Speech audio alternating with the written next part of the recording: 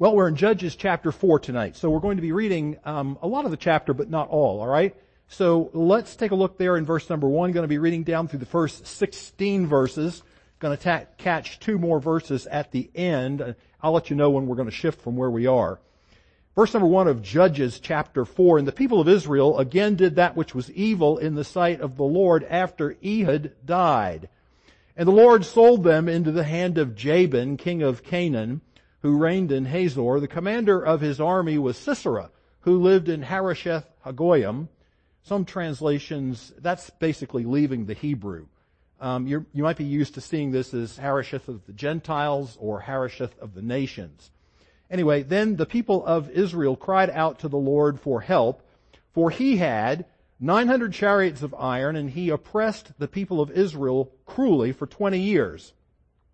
Now Deborah, a prophetess, the wife of Lapidoth, was judging Israel at that time. She used to sit under the palm tree of Deborah between Ramah and Bethel in the hill country of Ephraim, and the people of Israel came up to her for judgment. She sent and summoned Barak, the son of Abinoam, from Kedesh Naphtali, and said to him, "Has not the Lord, the God of Israel, commanded you, go gather your men at Mount Tabor, taking 10,000 of the people of Naphtali and the people of Zebulun. And I will draw out Sisera, the general of Jabin's army, to meet you by the river Kishon with his chariots and his troops, and I will give him into your hand." Barak said to her, "I will go. If you will go with me, I will go. But if you will not go with me, I will not go." And she said, "I will surely go with you. Nevertheless, the road on which you are going will not lead to your glory, for the Lord will sell Sisera into the hand of a woman." Then Deborah arose and went with Barak to Kedesh. And Barak called out Zebulun and Naphtali to Kedesh, and 10,000 men went up at his heels, and Deborah went up with him. Now Heber the Kenite had separated from the Kenites, the descendants of Hobab, the father-in-law of Moses, and had pitched his tent as far away as Zaanannim, which is near Kedesh. When Sisera was told that Barak, the son of Abinoam, had gone up to Mount Tabor, Sisera called out all his chariots, 900 chariots of iron, and all the men who were with him from Harosheth Hagoyim to the river Kishon. And Deborah said to Barak, "Up, for this is the day in which the Lord has given Sisera into your hand. Does not the Lord go out before you?" So Barak went down from Mount Tabor with 10,000 men following him, and the Lord routed Sisera and all his chariots and all his army before Barak by the edge of the sword. And Sisera got down from his chariot and fled away on foot, and Barak pursued the chariots and the army to Harosheth Hagoyim, and all the army of Sisera fell by the edge of the sword. Not a man was left. Now drop down to the last 2 verses, 23 and 24.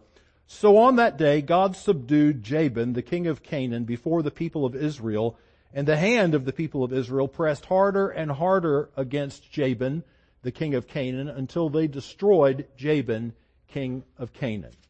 We'll stop and have a word of prayer, then we'll look into the message here for tonight. Father, thank you so much for your loving kindness. Thank you that we have the Bible. We're so grateful for your word, Lord. It boggles our minds to think of living in the generations of many of the people of the Bible who didn't have your word as we have it today, and how it seems like we're so weak today. We have all of this and we make such little use of it. And I pray, Lord, that you will forgive us for not redeeming the time every day when we have the opportunity to read God's word, to study it, to meditate on it. But we have today, we have the special day that you've given us, the Lord's Day, and commanded us to set it apart. And we're in a place where we have freedom, and the Bible is readily available to us. And so we give you thanks and praise. And just pray, Father, that you will take over here in the service tonight to accomplish the spiritual good that you desire through the message. Keep me, Lord, from those pathways and words which may not be profitable tonight, and simply allow to flow from my lips the message that you have in as warm, a practical and economical way as is possible. And I pray that the words of my mouth and the meditation of my heart might be acceptable in your sight, O Lord, my strength and my Redeemer. For I pray these things in Jesus' holy name. Amen. Well, we are continuing with this loose theme of women facing hardship, travel, affliction, difficulty. Women face overcoming affliction, difficulty, challenges. And I just remind you quickly of the ground that we've come over, because we looked at Naomi and we saw the challenge, the adversity that she overcame in her life was bitterness. We spent a lot of time with that because we actually looked at the book of Ruth basically in total. But then last week we looked at Rahab and saw the difficulty or adversity that she had in her life with shame. We saw how God provided grace in her life and that redemption is the pathway to overcome shame. Tonight I want to present a message to you tonight that I've entitled, Deborah, Overcoming Lagging Leadership. And I think when you ponder this for a moment, you can't escape really the overall impression of these two chapters. Now they go together even though we didn't read anything right now out of chapter 5. But you have chapter 4, you have chapter 5.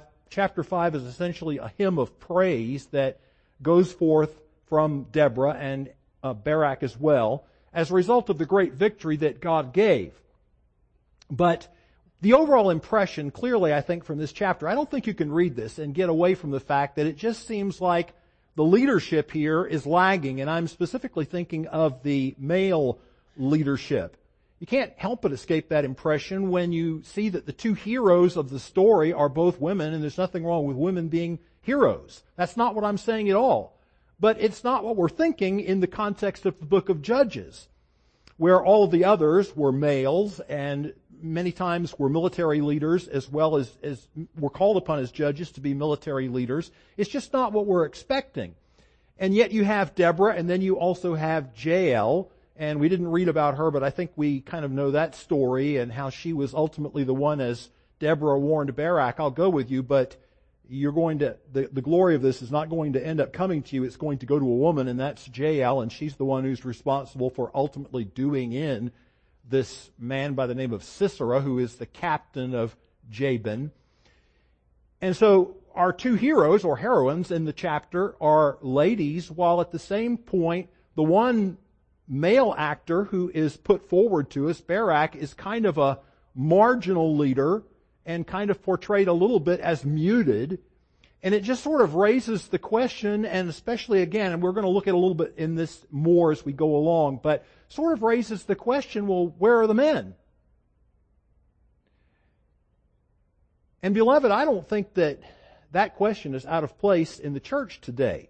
Now there's a disclaimer that I want to be clear about at the very beginning. I know of no situation here that I'm thinking about. It's one of the blessings of being relatively new. You don't know enough.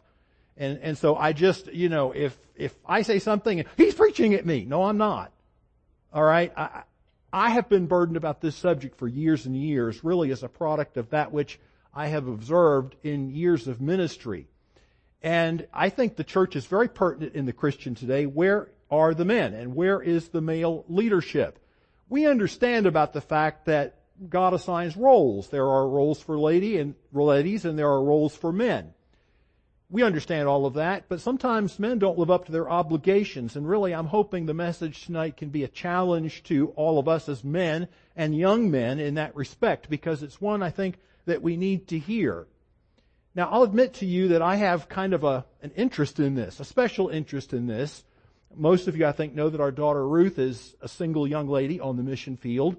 But my observations about this go back way before that and are not just engendered by her experiences, although I'm quite familiar with them and know some of the awkwardness and know some of the challenges that she faces in that capacity. But years ago, and I think any pastor will tell you this, you receive letter upon letter upon letter. Sometimes there are several of them in a week.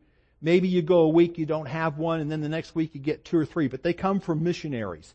And it's always such a burden as a pastor. You get these letters, and unless you can just immediately discard one because you know this person is with an organization that you just can't be supportive of or something of that nature, your heart goes out. You wish you could support them all. You wish you could have them all, and you know you can't. You would never preach yourself if you had all the people that you got letters from. But we always tried to be aggressive about it, and it's one of the things that I really appreciate about community. I sense that there's an aggressive spirit here towards missions, and I think that that's commendable. It's one of the strong points, I think, in our church, one of many. But I would get these letters, and I would get letters from single young ladies. And I'm sure there are pastors, and I'm sure I know some who were leery of them, wouldn't have them. And I understand the challenges. Don't get me wrong. I'm not naive to that.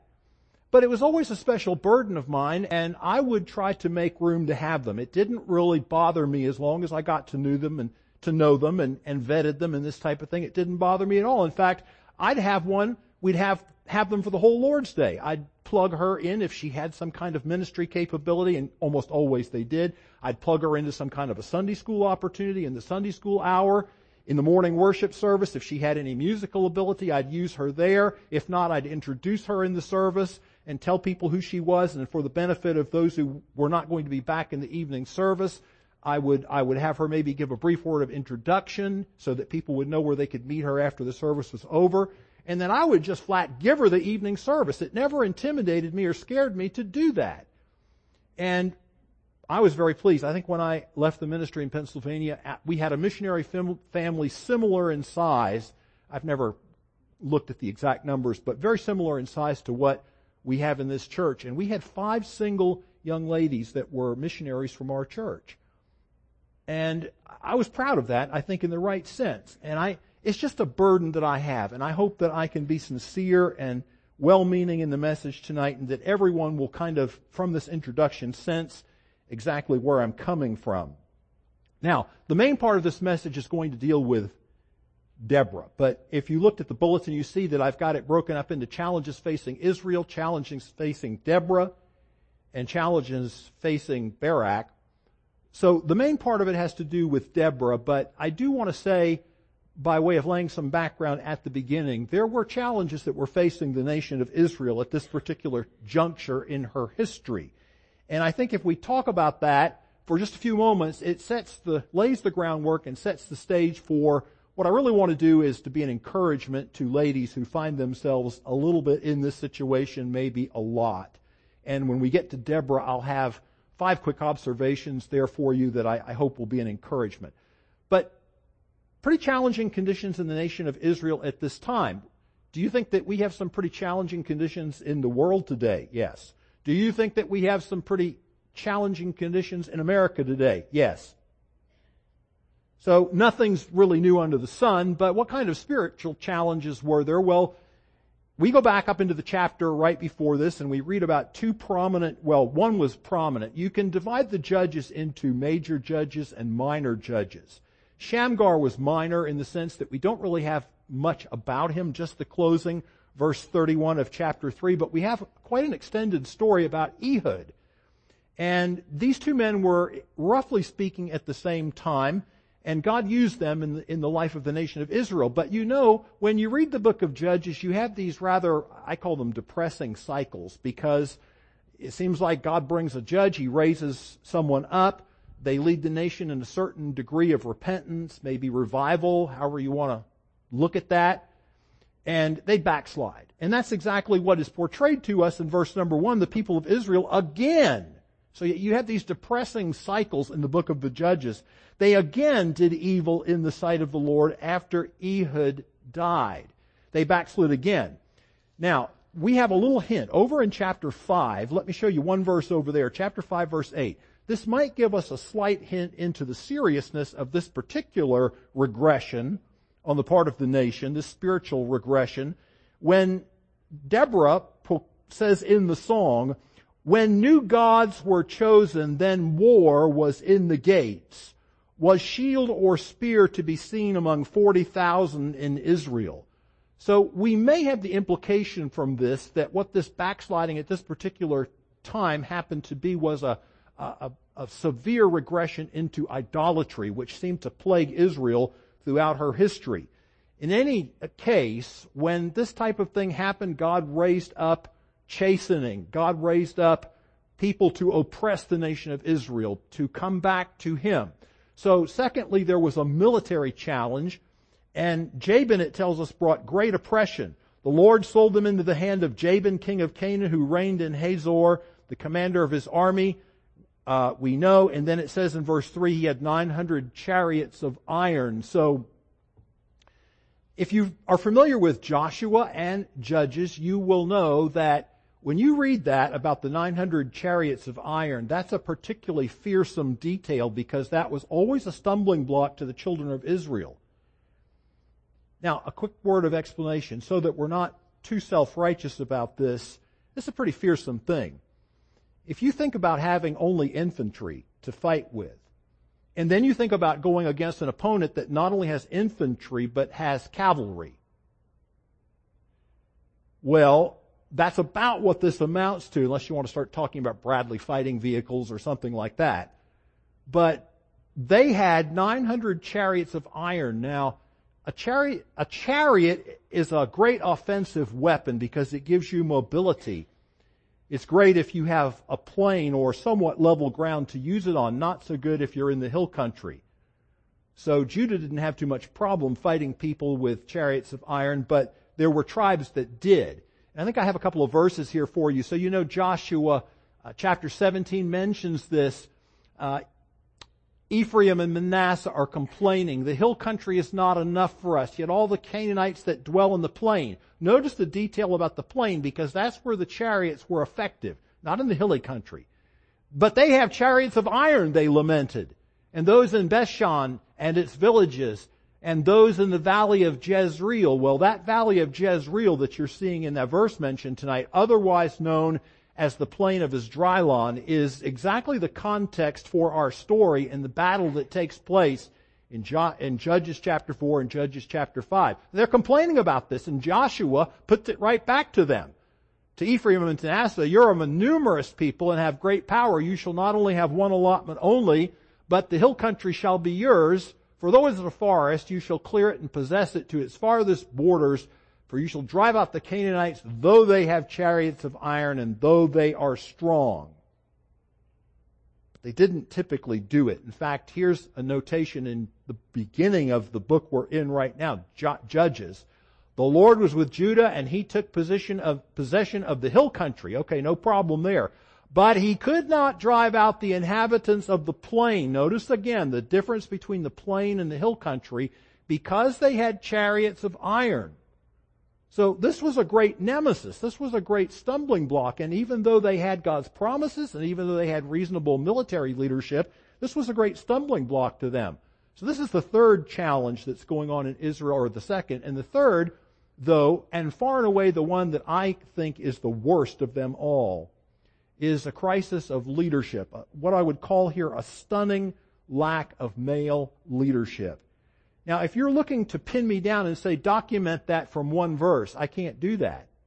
But if you read the chapters, I don't think you'll come away without this impression. So let's take just a quick minute to skim some verses, okay? We'll do this as quickly as we can. But look first of all at verse number 4. All right, we're reading along in the story. We're used to Judges where people like Ehud and Shamgar and all that.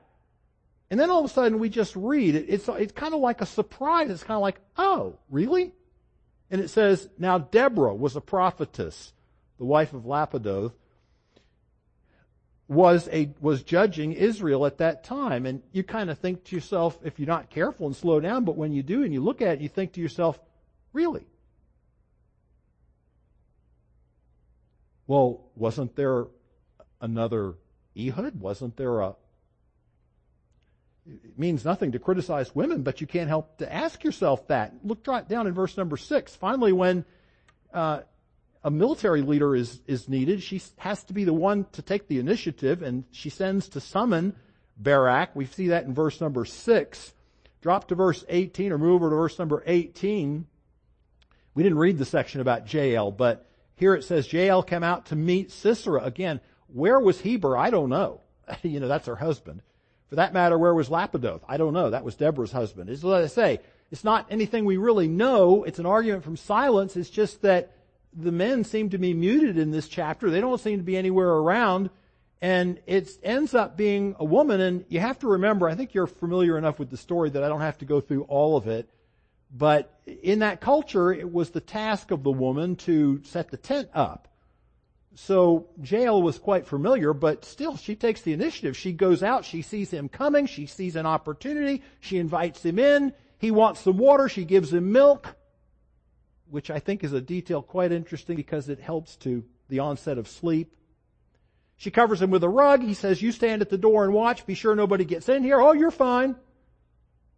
He was real fine. I mean, what happened to him never entered his mind before.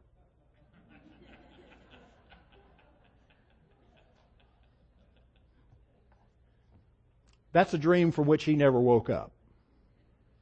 But the hero or the heroine, once again, is this Jael. We see that. So then quickly over to chapter 5. There's a summary here of all of these tribes that would not help.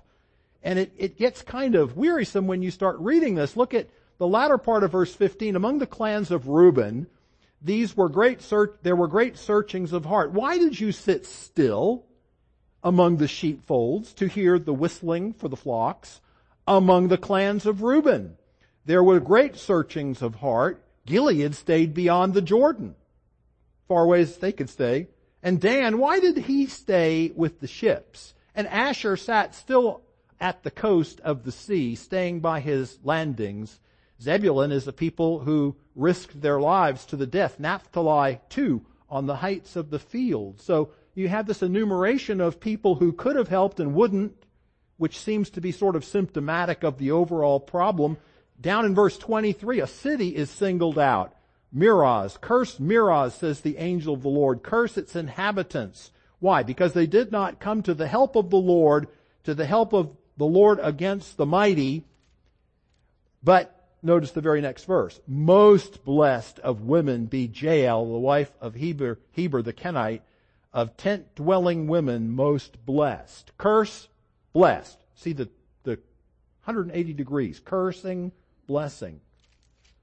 So I don't think you can walk away without this distinct impression. So now let's come to Deborah then and talk about how we can be an encouragement, or is there anything we can get out of the story? Are there any points that we can derive from the text so that this is not just designed to be a feel-good talk, to set the stage with a challenge that very definitely exists in the church, and then just sort of scratch down a few things on a piece of paper that might be of help? That might be okay.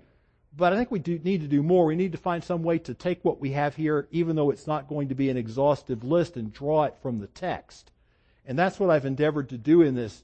Now, don't worry, the first one will take just a little bit more time, but my first thought here for ladies who may find themselves in this situation is make the best of an awkward role. There's not much question that it's an awkward role. Deborah was a prophetess, it says. That here's an interesting piece of statistical analysis. Do you know, of course, we know right away, before I give you this, we know right away, to be a prophet or to be a judge normally was reserved in Israel as a male role. I'm not commenting on today's political battles. I'm just telling you the way it is. And so, in this particular context, you read this, well, here's some statistics that are kind of interesting. Do you know that in the Old Testament, as far as good people were concerned, there are only 3 people that we know by name, 3 women that we know by name that were called a prophetess? Out of all the prophets, only 3. There's a verse in Exodus that calls Miriam a prophetess. We have right here Deborah, who is called a prophetess. We have a woman in the book of 2 Kings, chapter 24, verse 14, who, Huldah, also living in very depressing apostate type times, who was a prophetess. We have one woman whose name we know, but she's a bad guy. Her name was Noadiah. And she was sort of a negative prophetess in the times of Nehemiah, so she wasn't one of the good guys. There's something else kind of interesting in considering not only the awkwardness of being a lady and thrust into what in a nation was obviously clearly a male type role, but then to consider the aspect of being a judge. You know, every time it seems like you read about these judges in the book of Judges, you have some language. Let me show you chapter 3, verse 9, if you'll flip back to that verse for just a moment. You have some language that seems to indicate that God raised these people up. Chapter 3, verse 9.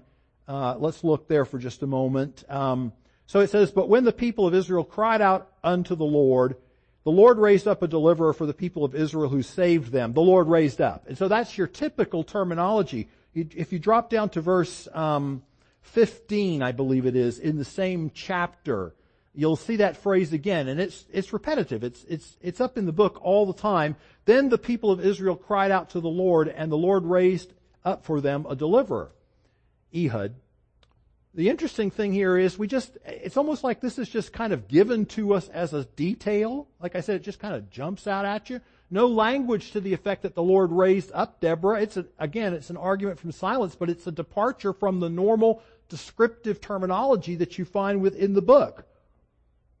So, there are only 4 examples of any woman, and you have Isaiah's wife, we don't know her name. She's referred to as a prophetess, but likely only because she was his wife and not so much in an official capacity.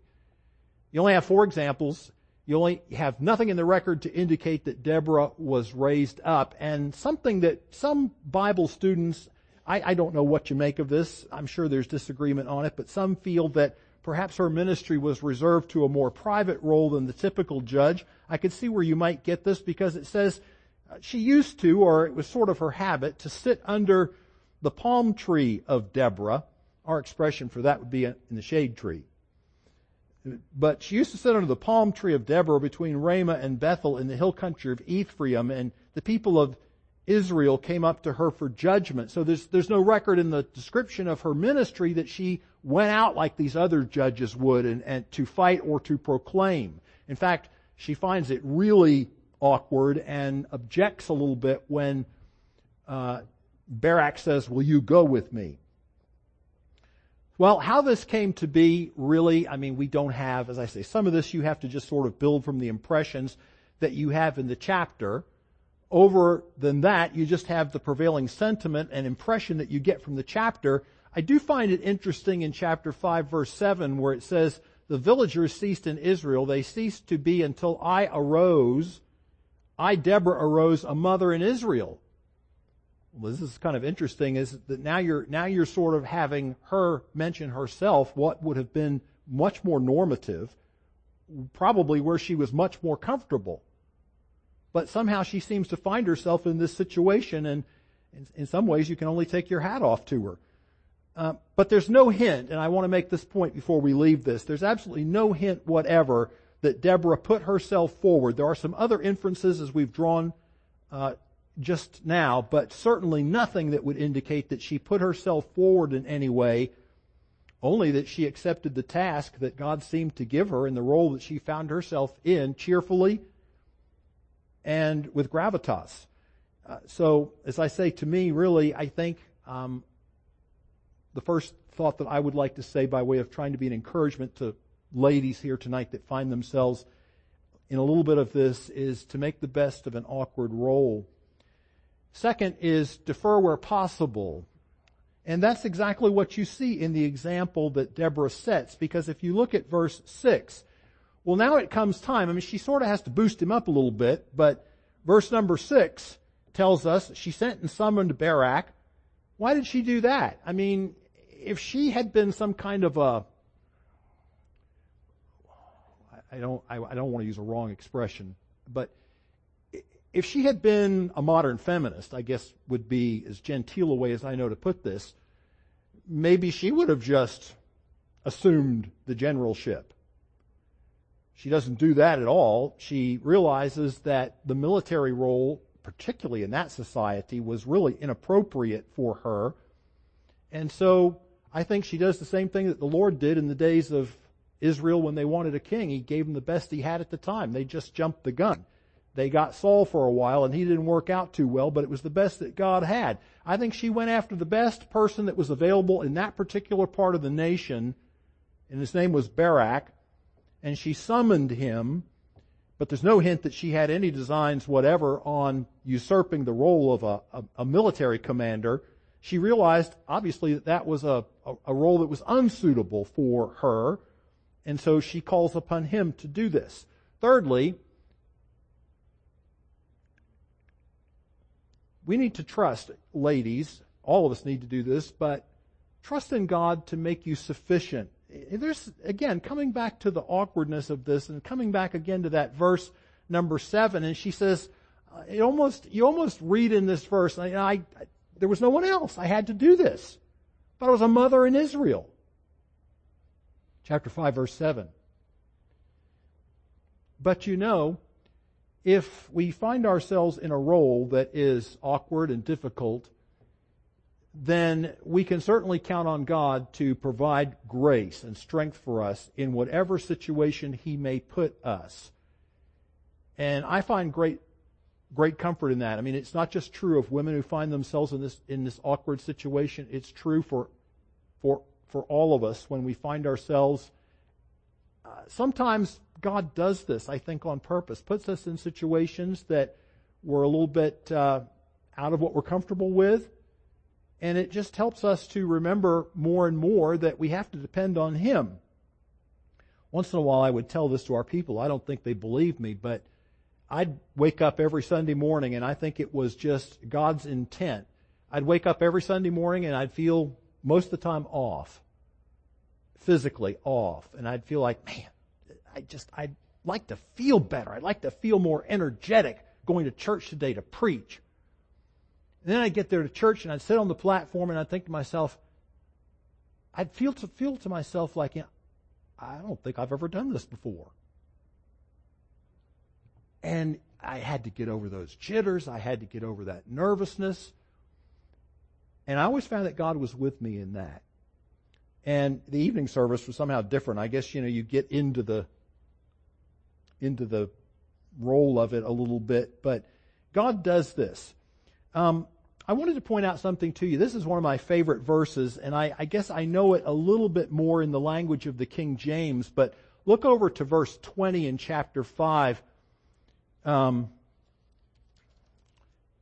that what we want? No. Okay, I've got the wrong verse. It is verse 20, but I'm looking at the wrong thing. Here it is. From the heavens the stars fought. From their courses they fought against Sisera.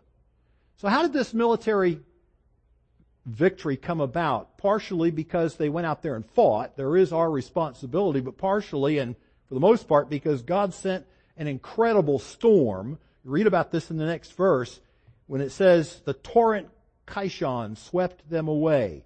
The ancient torrent, the torrent Kishon, march on my soul with might. All right, now what happens if the battle takes place in a plain? They have all 900 chariots, but it's situate, it's proximate to the river Kishon, which they did not expect to be a problem, but God sends a torrential rain, it overflows its banks, and instantly 900 chariots of iron are not an asset, they are a huge liability. And this is how God upends these people, and Barak and that crowd come down out of Mount Tabor. They chase after them like the Confederates do in the rebel yell. And these people are scattered, and there's a tremendous victory that God gives. But the instant phrase that I'm interested in is the stars in their courses fought against. Do you know God has the very powers of heaven to grant to you and me when we find ourselves in a position that He has put us in and doing His will? God doesn't have limitations, we do. And sometimes God lets us feel those limitations, but God's got the assets, always has the assets. Even the stars in their courses seem to fight when God calls them to. Some of you who like history might know this, but do you know the name Shelby Foote? Shelby Foote is a Civil War historian. He has a major work, a major 3-volume work, and it's, I believe, out of print, actually. I had to look a long time till I finally found that. Finally found a set of those books in a secondhand bookstore in Berkeley Springs, West Virginia. It's like it weighed 20 pounds when I had those books in a bag going out of that store. But Shelby Foote, in addition to that monumental work, has a couple of smaller, but he has one smaller book that's devoted to the Battle of Gettysburg. Well, one of the things he points out in that book is that, when you're talking about July 1st, which was the first day, July 1 through 3, 1863 is the Battle of Gettysburg. When you are on the first day, basically, as the day evolves, it's basically the Confederates' battle to lose. I mean, General Richard Ewell put the Union forces into disarray and flight. And they retreated to the high ground of Cemetery Hill. Well, Lee had sent a communication to Ewell in which, and this has been debated by historians for years, but in which he said, take the high ground if practicable. Well, it got late in the day, and as you know, generally speaking, in the Civil War, they did not fight at night. Richard Ewell did not find it practicable. Someone made the remark later, in looking back at this, that if Stonewall Jackson had not died a couple of months before in the Battle of Chancellorsville, he would have definitely found it practicable. Because what happened that when Ewell finally called his troops back at the end of the day, the Union forces, the Confederates spent the entire night listening to the Union soldiers digging in on Cemetery Hill. And you end up really with a reversal of what happened at Fredericksburg, where the Confederates won a decisive victory over the Federals because they occupied the high ground. Anybody knows anything about military strategy, but Ewell surrendered that advantage by not pressing on that night and taking that high ground. But or you could use the example, what about Dunkirk? You know, I mean, if you look back at World War II and you look back at Dunkirk and you say to yourself, well, why didn't Hitler go after the British troops at Dunkirk and destroy the army? He could easily have. But the Wehrmacht was, they had been pressing relentlessly. Hitler thought he had a few days to consolidate. He didn't worry about it. Their backs were to the sea. He thought that he would have the victory. What he didn't know was that the Polish had captured a German Enigma cryptograph machine. The British could read their messages. The British knew this. The British knew that Hitler wasn't planning to press the advantage for a couple of days. And what did they do? They rescued those people out of there. You see, what I'm really trying to illustrate is it doesn't matter what your military prowess is. It doesn't matter what it looks like is going for you and on your side. If God is on your side. I remember an old-time evangelist that said, you and God make a majority. Well, the fourth thing is encourage where needed. And that's exactly what Deborah does. Barak says in verse 8, well, I'll go, but you're going to have to go with me. You can tell she's a little off-put by this because she's, well, I'll go, but just know that the glory of this is not going to go to you. Probably he thought it meant her, but it didn't. It meant Jael. It was a prophecy on her part. The road on which you're going will not lead to your glory, for the Lord will sell Sisera into the hand of a woman. But she went.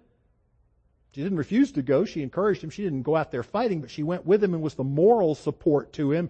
God bless women that do that. I'll tell you, that is, many a man has figured out that he wouldn't have gotten anywhere if he hadn't had the moral and other support of the wonderful woman that God brought into his life. And so you have this here. I mean, she encourages him. Verse number 14, the language becomes a little bit more pointed. Deborah said to Barak, up. What does she encourage him with? God's promises. She says, this is the day that the Lord has told you about. He's going to give you the victory today. And she reassures him that God is on his side. God has promised. God has committed himself to giving Barak the victory. And the last thing is to give glory to God for anything that it's accomplished. And I'm not sure that we really have anything like chapter 5. You have that song of Moses in Exodus. But other than that, I don't really think that we have anything that quite equates to a hymn of praise that takes up an entire chapter. I just want to point out a couple of quick verses to you in the light of this. Verse number 2, that the leaders took the lead, that the people offered themselves willingly. Bless the Lord. See, it's all about praise to God. Bless the Lord. Verse 9. My heart goes out to the commanders of Israel who offered themselves willingly among the people of Israel. Bless the Lord. We're going to have Thanksgiving here soon. Be time to bless the Lord in a special way. But that's what this is. Verse 11. To the sound of musicians at the watering places, there they repeat the righteous triumphs of the Lord, the righteous triumphs of his villagers in Israel. Then down to the gates march the people of the Lord. Awake, awake, Deborah, awake, awake, break out in a song. Well, it's pretty obvious that not only did she not seek to put herself forward, but did cheerfully what God gave her to do, she certainly had no intention of gloating. She gave God all the glory for this. Well, very quickly, what kind of challenges did Barak face? And this, I'm not going to spend a lot of time here. I don't want to beat Barak up. I mean, he's not totally lacking in military skills. She didn't call on him because he was a zero with the rim rubbed out. He knew something about what he was doing, and he did have the courage ultimately to come down from the heights of Mount Tabor and chase after these people. And he's mentioned in the Hall of Faith. What more shall I say, for time would fail me to tell of Gideon, Barak, there he is, Samson, Jephthah, David, Samuel, and the prophets. So you can't just not give him some credit for this, but the other side of the coin, you have to be fair with the text. He did fail to fully embrace the task that God gave him, and he ended up, as we read here, having to recede into the background. And even though he was chasing Sisera got out of that chariot in a hurry when it bogged down. And he ran, and he got in that tent and thought he was safe. And finally now Barak shows up, and Jael says, come on in. I've got the guy you're looking for. I don't know what he thinks. He probably thinks, well, maybe she got him in there handcuffed. I don't know. But he goes in there and he looks and goes, oh. I see what Deborah was talking about. Give God the glory. Barak clearly has military skills, but he failed really to embrace the task that God gave him and to really capitalize himself on the promises that God gave. What can I say to men tonight to try to be an encouragement to us? Rise to the challenge. Fully trust God and accept the role that He's given. This verse comes to mind. I think about 3 years ago I preached on Father's Day on this verse. Be watchful, stand firm in the faith, act like men, be strong. Folks, I don't want to labor this tonight, but there's a place for men. And that's what this says here. I realize men are kind of endangered in the day in which we live. But the political climate is kind of what I'm referring to. But act like men. You know, if you go and look at this verse and study it in the original, that word that's translated men is not the generic word anthropos for a man. It's aner. It's the word that singles out a man by his biological gender. So if you can, this is meant to be on the light side. If you're a man, identify as a man.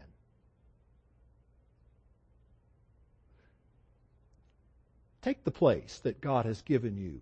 Believe that God's grace is sufficient to enable you to lead and to do the things that He's called you to do. Thank God for brave women. This has nothing to do with diminishing women tonight. It has everything to do, though, with encouraging them.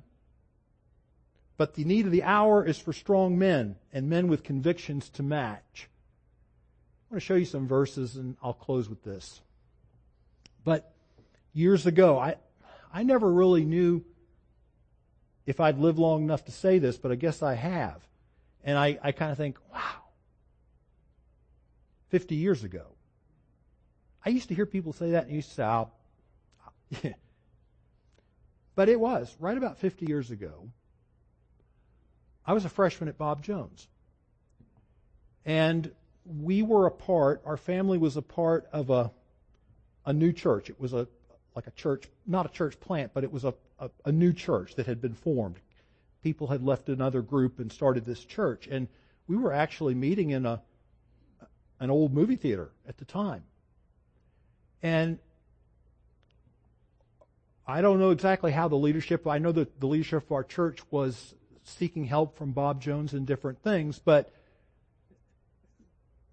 so it came a certain weekend, and they had invited Dr. Gilbert Stenholm. I know a lot of people here tonight remember him. I really remember him with a great deal of fondness and affection. He was the director of ministerial training and extension at Bob Jones at the time when I was a student, and for a number of years after that, of course, but they had invited him to preach. And I don't remember if it was a weekend-long meeting or exactly how that was, but as memory serves, I actually rode down in the car with him to Charleston from Greenville. And so I got the time in the car with him, and then I got the time in the car on the way back, and that was priceless. But in one of the messages, one of the key messages he preached on this text, let me show you a couple things real quick. And the word of the Lord came to me. This is God speaking to Ezekiel. Son of man, say to her, you are a land that is not cleansed or rained upon in the day of indignation. The conspiracy of her prophets. Now notice prophets. Her prophets are no good. In the midst of her is like a roaring lion tearing the prey. They have devoured human lives. They have taken treasure and precious things. They have made many widows in her midst. Her priests, the prophets are no good. The priests are no better, have done violence. So forth and so on. Down to verse 27, look there. Her princes, they're no better. In her midst are like wolves tearing the prey. Verse 28, her prophets are mentioned again. And then verse 29, her people. So what have you got? The prophets, the princes, the priests, and the people. And none of them are any good. Sounds like it was written for today. And so what did God do? I sought for a man among them who should build up the wall and stand in the breach before me for the land, that I should not betray it. But I found none. And what is in the next verse is the scariest part of the whole thing. Therefore I have poured my indignation upon them. I have consumed them with the fire of my wrath. I have returned their way upon their heads, declares the Lord God. And he got up and he preached on that. I sought for a man, but I found none. He got to the end and he gave an invitation to men that would be willing to take whatever challenge God sent their way. As I recall the invitation, he asked for men that felt led of the Lord to respond to that, to stand. I was a teenager and a freshman at Bob Jones at 18 years old. And that sermon gripped my heart. And I stood up. I just want to tell you, by God's grace, you can stand up. You can do what God has called you to do.